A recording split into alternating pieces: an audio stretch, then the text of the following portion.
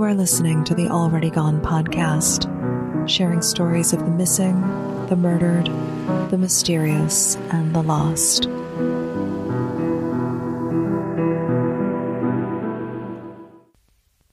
Today's episode contains mature content and may not be suitable for all ages. Listener discretion is advised. If you didn't show up to work tomorrow, would work notice? Would they call your house, or more likely your cell phone? Would someone check to make sure you didn't oversleep, or that you weren't in the hospital, or something more sinister? Would you be missed right away? It was a Monday morning in November of 1987 when Ricky Brink didn't show up for work. This was unlike him. Not only was Ricky a good worker, he was reliable. A call was placed to his wife, Gail, at her office to see where Ricky could be. Perhaps he was sick and forgot to phone in. When Ricky's coworkers make the call, they learn that Gail hadn't made it into work that day either. Ricky's bosses, James and Donald Hieringa, decided to head over to the Brink home and check on the couple. When the Hieringa brothers arrive at the Brink house on Ransom Street, they see Ricky's car in the driveway, and the tidy one-story house appears empty. It's when they get out of the car and approach the house that they realize something terrible has happened. Come with me to a cold November morning in 1987, when a happily married young couple is found brutally murdered in their West Michigan home. Before we dig in, if this case sounds familiar to you, we've talked about it before, during episode 81, The Murder of Deborah Polinsky. The Brinks lived just half a mile from the farmhouse where Deb met her end in 1977. On Saturday, November 21st, 1987, Gail and Ricky Brink are busy. They've been living in their Ransom Street home for only a few weeks after spending the entire summer and early fall working on the house, making it nice to live in. They started that day with chores around the house and some errands, including a stop at Ricky's parents' home that afternoon. In the evening, they planned to attend a wedding. One of Ricky's coworkers at Trendway was tying the knot, and the couple was looking forward to the celebration that night. On Monday morning, November 23rd, Ricky's dad comes by the house with a load of pallets to drop off. He leaves them in the backyard around 8 a.m. and heads out again. It's after 10 a.m. when the Brinks get a call asking where Ricky is, as he hadn't shown up for work. And his wife, Gail, well, she hadn't shown up for her job either. Could the newlyweds be playing hooky in their new home? Ricky's parents take a ride over to the house that Ricky shares with his wife, Gail. Both cars are still in the driveway. Just how Ricky's father saw things earlier that morning. In fact, he'd stuck his head in the door and called out to the kids, but when he got no answer, he figured they were sleeping in and didn't explore further. This time, though, the Brinks enter the house. They see lights are on and the television is on. There is no sign of their 29-year-old son or his young wife. When they enter the bedroom, they see someone is in bed, curled up on their side beneath a throw pillow from the living room. When Ricky's mother lifts the pillow, she discovers the body of her daughter-in-law, Gail Wingarden Brink. Gail has been shot in the face multiple times, and their son Ricky is nowhere to be found. The Brinks retreat, and Isla pauses in the living room to grab the phone and call for help, but the cordless handset was left on the table and has no charge. Isla can't get a dial tone. As the couple comes out the front door of the house, they are greeted by Don and Jim Hieringa, the men who work at Trendway with Ricky, who had come by the house to check on him. Isla tells them that Gail is dead and the phone isn't working, and they have to call for help. Her husband, who is visibly shaken, isn't saying much. The Hieringas guide the Brinks to their vehicle and make sure they don't go near their son's Chevy Blazer parked near the garage. You see, on their way to the front door, Jim and Don spotted Ricky's body on the front seat of his Blazer, and they don't want the Brinks to see what remains of their son. They make sure that the older couple doesn't get near the Chevy with their son's body slumped inside. an act of kindness in a very dark time. The Ottawa County Sheriff is called to the scene, and the first officer to arrive confirms that both victims, Ricky in the front seat of his car and Gail lying on her side in her waterbed beneath a cushion from the living room, he confirms that they're both deceased. Aside from a body in the bedroom and another in the vehicle outside, the home shows no sign of break-in or struggle. When police perform a quick search of the house, they find $250 in cash in a dresser drawer. In the bedroom, there is a large coin jar filled with quarters. A kitchen drawer contains another $200 in cash and a stack of bills waiting to be paid. The house was not burglarized before or after its owners were murdered. Gail is still wearing her wedding and engagement rings, as well as a gold watch on her wrist. Detectives think this could be a murder-suicide. Could Ricky have killed his young wife, covered her face with a pillow out of shame before retreating to his car in the driveway and turning the gun on himself? Shooting someone in the face is personal. Covering the face of the victim after a murder, that's also a sign that the killing is personal. Wanting to follow up on this theory, police decide to search the Chevy for weapons. They find that the front passenger floorboards are soaked in blood from Ricky Brink's injuries. Using flashlights and trying not to disturb evidence, they search the vehicle but find nothing. Police then search the area around the car and again, no weapon is located.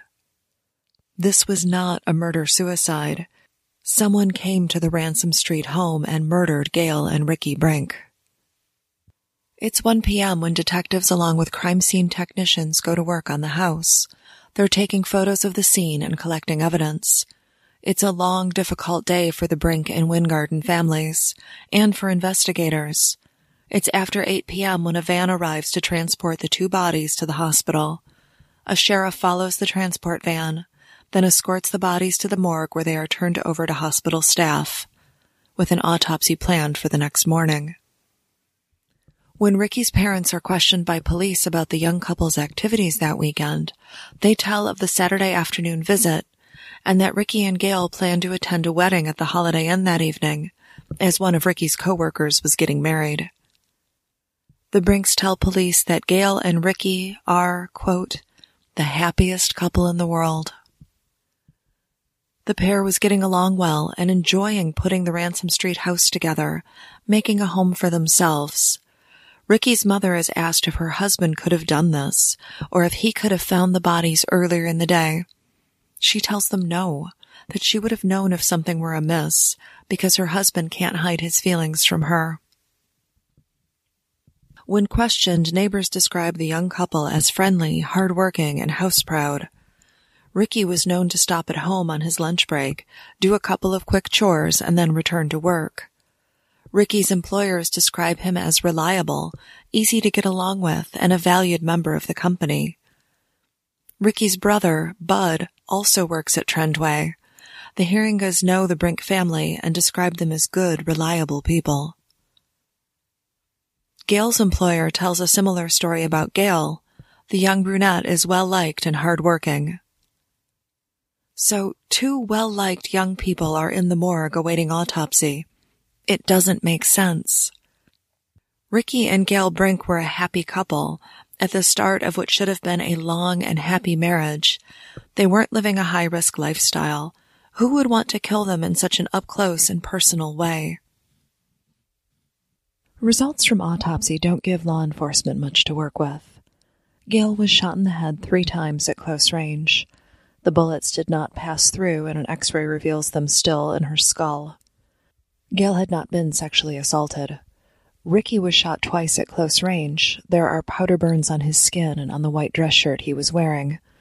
When the Herringas found him on the front seat of his car, Ricky was still in the clothes he'd worn to the wedding. Lab work done at autopsy reveals that both Gail and Ricky had been drinking, and they were likely legally drunk when they were shot. The doctor places their time of death between 11 p.m. and 1 a.m. Saturday to Sunday night. After speaking with the Brink and Wingarden families, police turned their attention to the wedding the couple attended in the hours before they died. Was the couple fighting? Was there a conflict between Ricky or Gail and another guest? Nothing. No one had anything to report other than a bit of a surprise that they didn't stay later. Dozens of wedding guests are interviewed about the events of the evening, but there's nothing out of the ordinary to report. When detectives speak with Gail and Ricky's friends, they're given information about Ricky's former girlfriend, Kathy, and Gail's former boyfriend, Lars. When she was 19 years old, Gail was dating Lars Johnston. The two were building a house together, thinking about getting married and settling down. It seemed like a good start for the couple, but it wasn't meant to be. The relationship wasn't working out. Gail started seeing other people behind Lars' back, including, possibly, Ricky Brink. Lars was angry about her infidelity and confronted Gail. Gail's brother, Ryan, was witness to the fight, including when Lars backhanded Gail. Ryan said that he jumped in, getting between the couple and helping Gail move her things out of Lars' house that very day. Even though Ryan Wingarden considered Lars a friend, he would not stand for anyone hurting his sister. The relationship between Lars and Gail was over. Lars would give police an alibi for the night of the murder, saying he was with friends and went to the movies that Saturday. Police ask him to take a polygraph, and he agrees. The results of the polygraph are not made public. Prior to dating Gail, Ricky Brink had been dating Kathy Getz. It appears that Ricky ended his relationship with Kathy so he could start seeing Gail Wingarden. This created bad feelings between Gail and Kathy, as Kathy was unhappy about how the relationship with Rick ended. Kathy attended the wedding that Saturday night. She wasn't dating anyone. Unlike Ricky, Kathy hadn't found that special someone, so she asked a coworker, Ian McCabe, to be her +1 for the wedding. Kathy had an alibi for the time of the murder. She'd attended an after-party with coworkers. Police also asked Kathy to take a polygraph. Once the coroner finishes his work on the Brinks, their bodies are sent to the funeral home to prepare for burial. Visitation for the couple is held Thanksgiving night, and the next day, police are in attendance at the double funeral. The sheriff's department keeps watch over the services inside Grace Episcopal Church, and later graveside at Lakewood Cemetery. In the days following the funeral, law enforcement sets up a stakeout at the cemetery, hoping someone will show up at the grave. Sadly, the surveillance doesn't give them any leads or suspects. 2 weeks after the murders, another tip comes in. This one seems promising. The home on Ransom Street, the ranch that Ricky and Gail worked so hard to fix up and make their own, there are concerns about the previous owner. Until late 1986, the house was occupied by a man named Sid Colby. Colby, a member of the Road Knights motorcycle gang, is known to law enforcement, and word gets out that they want to speak with him about the murder at his former home. Colby makes himself available to police for a conversation. He is cooperative and forthcoming, telling police that he had nothing to do with the murder. He had no issue with the Brinks. In fact, one day a few weeks after he'd had to move out, he'd returned to the house looking for his mail.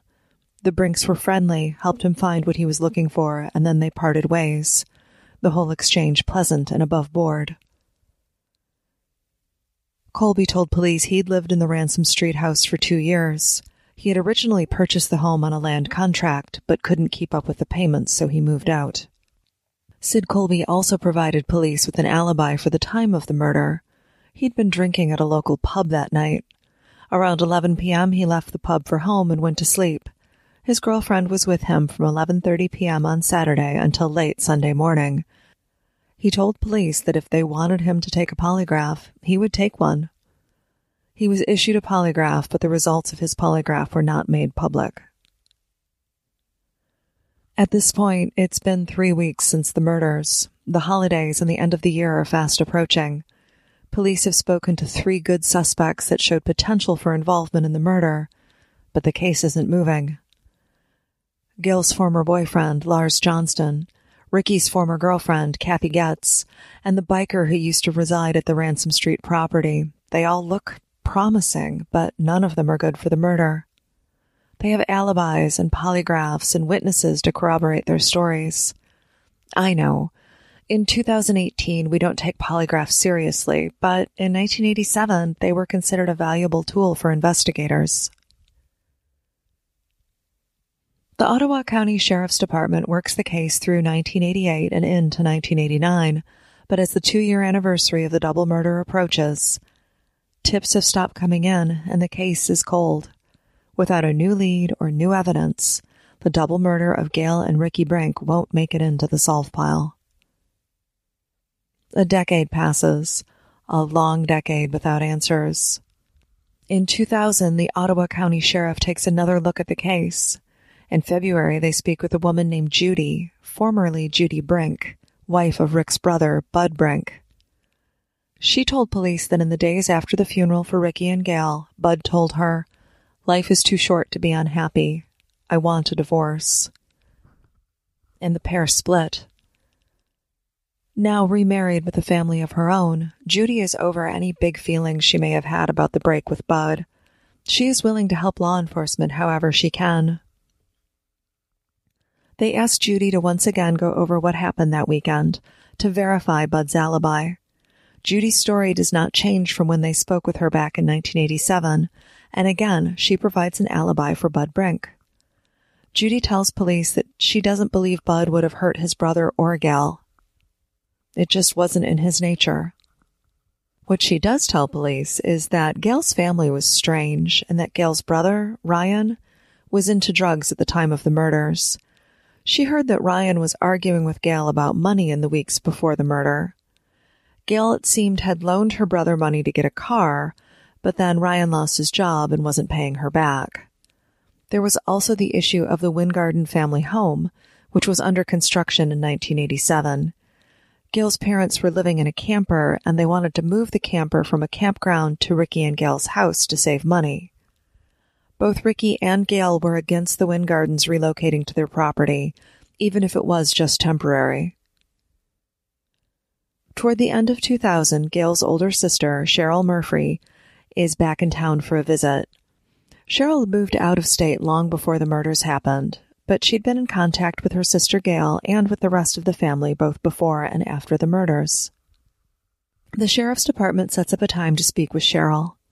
During the interview, she relates a conversation that her brother, Ryan Wingarden, had with her on the Friday prior to the murders. Ryan told her he was angry with Gail. Ryan resented that Gail and Ricky wouldn't let the family move on to their property for a few months while the house was finished. He told Cheryl, quote, "They think they're so good. They think they're better than everyone else." He had also said to Cheryl, quote, "I wonder if I could have done it," which Cheryl found bizarre and unsettling. Why would Ryan say or think such a thing about their sister's murder? As her interview continued, Cheryl told police that Ryan has a bad temper and that he's a liar, a manipulator, a con artist. While all of this is interesting, it's not evidence, and it's not anything police can use to make an arrest in the case. It will be a decade before police receive another piece of the puzzle. It comes in the form of an interview with Forrest and Narva Champlin. Yep, you heard me, Forrest and Narva. Forrest Champlin is Gail Wingarden's uncle, her mother's brother, and Narva Champlin is his wife. The Champlins tell police that the Wingarden boys were a handful, and that Forrest's sister, Dorothea, isn't much of a parent either. The Wingarden boys were a challenge, and at one point Dorothea asked her brother and his wife for help with her son Breck. She just couldn't manage all these kids. Forrest and Narva agreed and were surprised when Dorothea showed up with Breck and another of her sons, leaving the boys at their uncle's home for several months. Dorothea neglected to send them any financial help, something she told them she would do. The Champlins had 3 boys of their own, and it was a hectic few months with the extra Wingarden kids there. The Wingarden family had 8 children, from oldest to youngest: Lynn, Cheryl, Terry, Breck, Ryan, Gail, Shay, and David. During the interview, Narva related 2 interesting things to investigators about Ryan Wingarden at the time of Gail's murder. One, that he owed Gail money. She'd given him a loan so he could have a car and get to work. When he was laid off and didn't look too hard for a new job, Gail still expected him to pay her back, and the payments were about $90 a month. Ryan resented Gail pressuring him to keep up the payments when he was out of work. Gail was a savvy businesswoman. Whenever she loaned someone money, she made that person sign a note stating how much he or she had received from her and how much was still owed to Gail.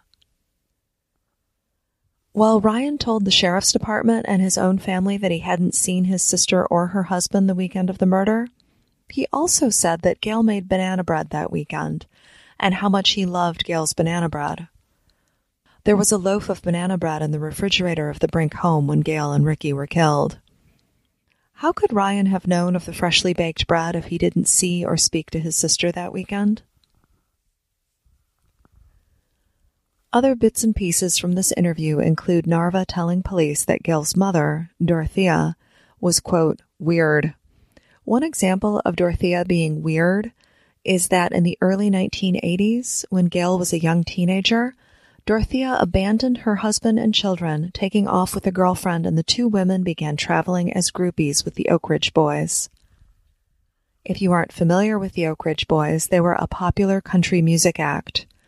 Eventually, Dorothea returned home to the family, but the months she was gone, chasing after the Oak Ridge Boys, was not a good time for her husband or children. Gail, Ryan, and the rest of their siblings didn't have the most stable or predictable upbringing.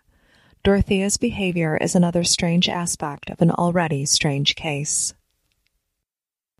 It's going to take a bit longer, but a resolution is coming.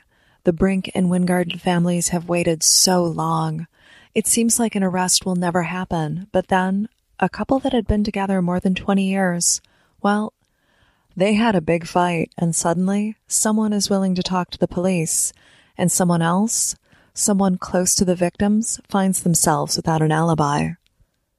But before we continue, here's a preview from the Pretend Radio podcast. At the heart of every crime, there's a lie. In order to do this job well, you're going to have to learn to lie. But you're going to have to remember who you're lying to and when to lie and when not to lie. But a lie is only powerful if you choose to believe it.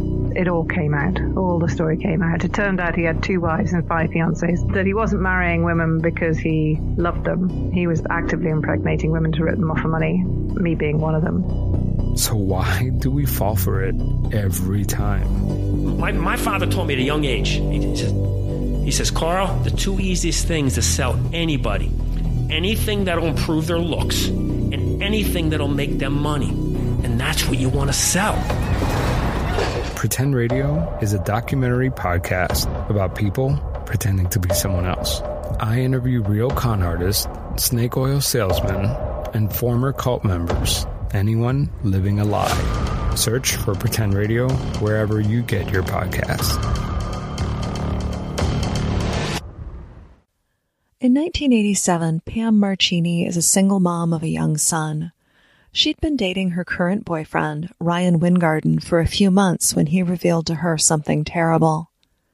He confessed that he'd murdered his sister and her husband. Ryan even took Pam to the Brink home on Ransom Street and showed her what he'd done. He'd then threatened Pam with violence if she told anyone.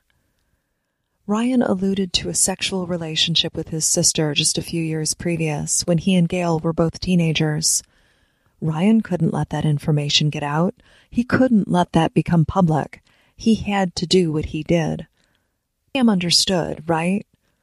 Pam knew that he had to do it. Apparently, Pam did understand. She understood well enough to provide an alibi for him.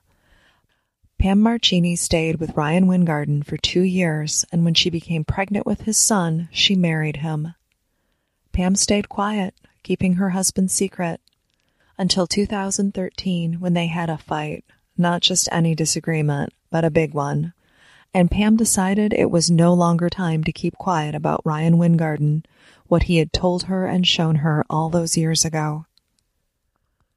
According to Pam, Ryan was upset with Gail in November of 1987, both because he owed her money that he couldn't pay back since he was out of work, and because Gail and her new husband with their nice house wouldn't help the Wyngarden family by letting them move onto their property.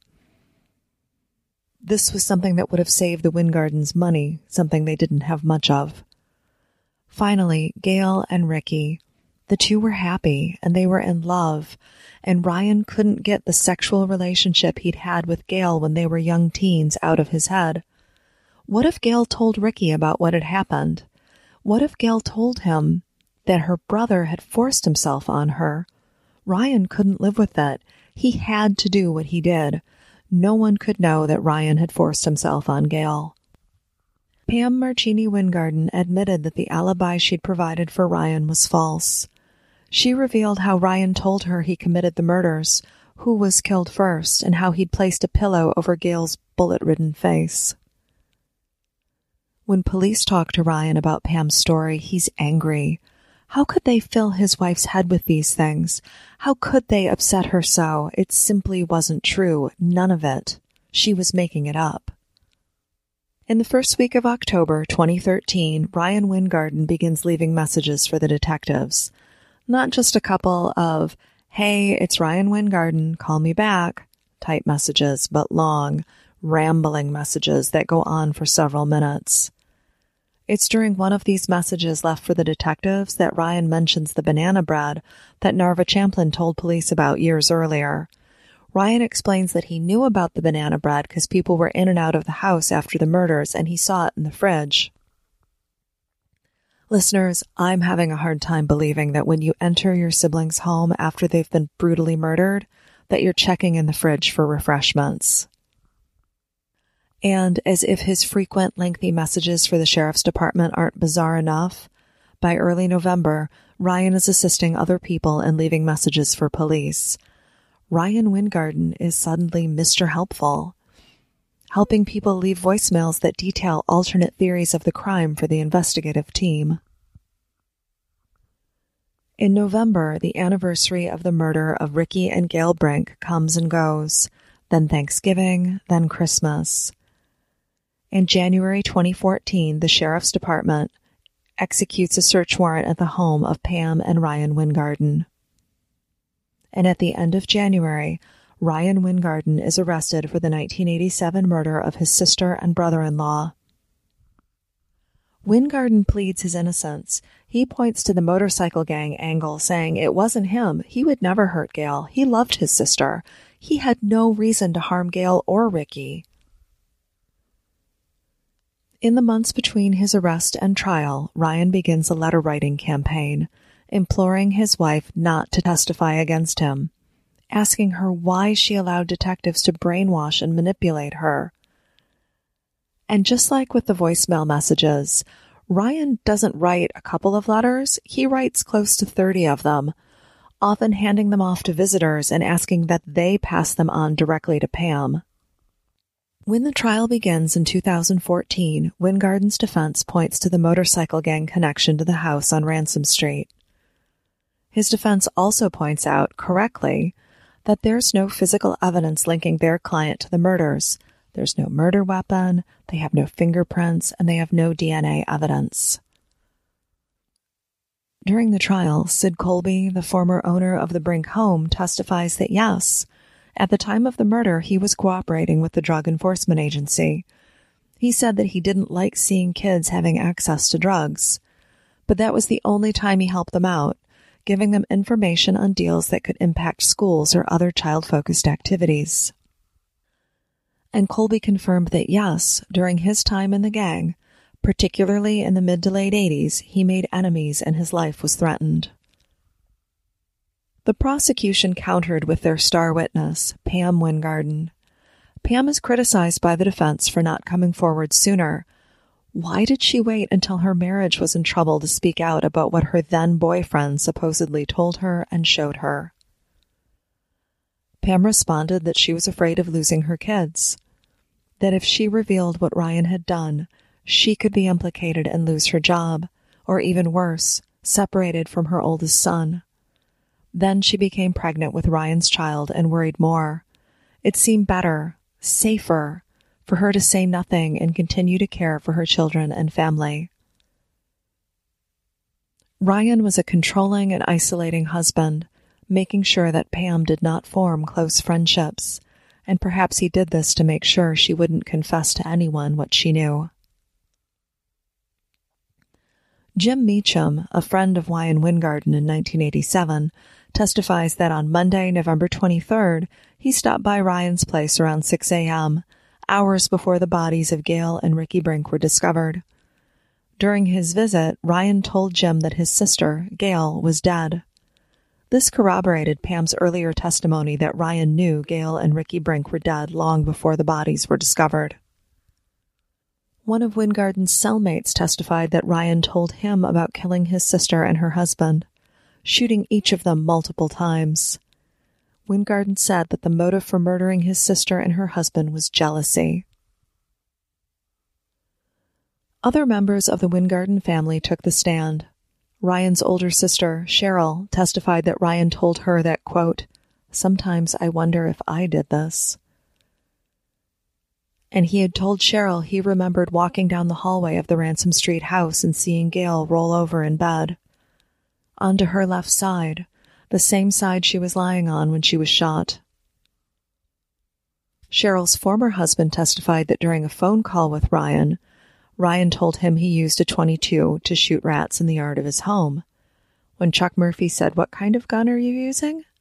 Because Chuck knew that Gail and Ricky were shot with a .22, and Ryan responded, "Oh, just my gun," without specifying the caliber, and then Ryan changed the subject. Despite a lack of physical evidence linking Ryan Wingarden to the murders, and the criticism faced by Pam Wingarden for holding on to the story of seeing the bodies of Gail and Ricky Brink, it wasn't enough to protect Ryan Wingarden. He would be found guilty of both murders. At sentencing, Ryan Wingarden ranted at the judge, at the police, and at his wife. He told the court that, quote, "They mentally raped my wife into this." Wingarden's mother, Dorothea, and his brother, David, were a vocal minority in court, insisting that Ryan is innocent and directing their anger toward Pam for her lies. Meanwhile, Pam Wingarden filed for divorce. In April of 2014, Ryan Wingarden was given 2 life sentences for the murder of his sister and her husband. In 2015, Wingarden appealed the verdict. Mary Owens, Wingarden's appellate attorney, described Pam Wingarden as a weak-willed woman, saying, quote, "She's like a child. Anyone could manipulate her." Owens argued that the sexual relationship between Ryan and Gail nearly a decade before the murder wasn't much of a motive, since Ryan had confessed to others about the relationship, and several people who testified at trial knew about it. Owens moved for the charges to be dismissed due to insufficient evidence. Upon review of his case, the Michigan Court of Appeals found no errors in his first trial and upheld the sentence handed down by Judge John Halsing. 52-year-old Ryan Wingarden will spend the rest of his life in prison. Ryan Wingarden continues to protest his innocence and receives support from his mother and his brother David. While Ryan Wingarden was behind on making payments to Gail for the auto loan she'd made to him, it's thought that the motive for the murders was his shame over the sexual relationship, however short-lived, that he and Gail had when they were young teenagers. And perhaps his shame was over forcing his younger sister into unwanted sexual contact. A big thank you goes out to our Patreon supporters, Mackenzie, Zoe, Shirley, Arthur, and Aslan. If you would like to support Already Gone, visit patreon.com/alreadygone. You can support the show for as little as $1 a month and receive early access to episode. There are multiple tiers so you can contribute at a level you're comfortable with. That's patreon.com/alreadygone. Already Gone is a bi-weekly true crime podcast focused on Michigan and the Great Lakes region. For more information on this case, including photos and links to some of our research, visit our website at www.alreadygonepodcast.com. You can find the show on Facebook or on Twitter at alreadygonepod. I'm Nina Instead, the writer, producer, and voice behind Already Gone. Thank you for listening, and please, be safe.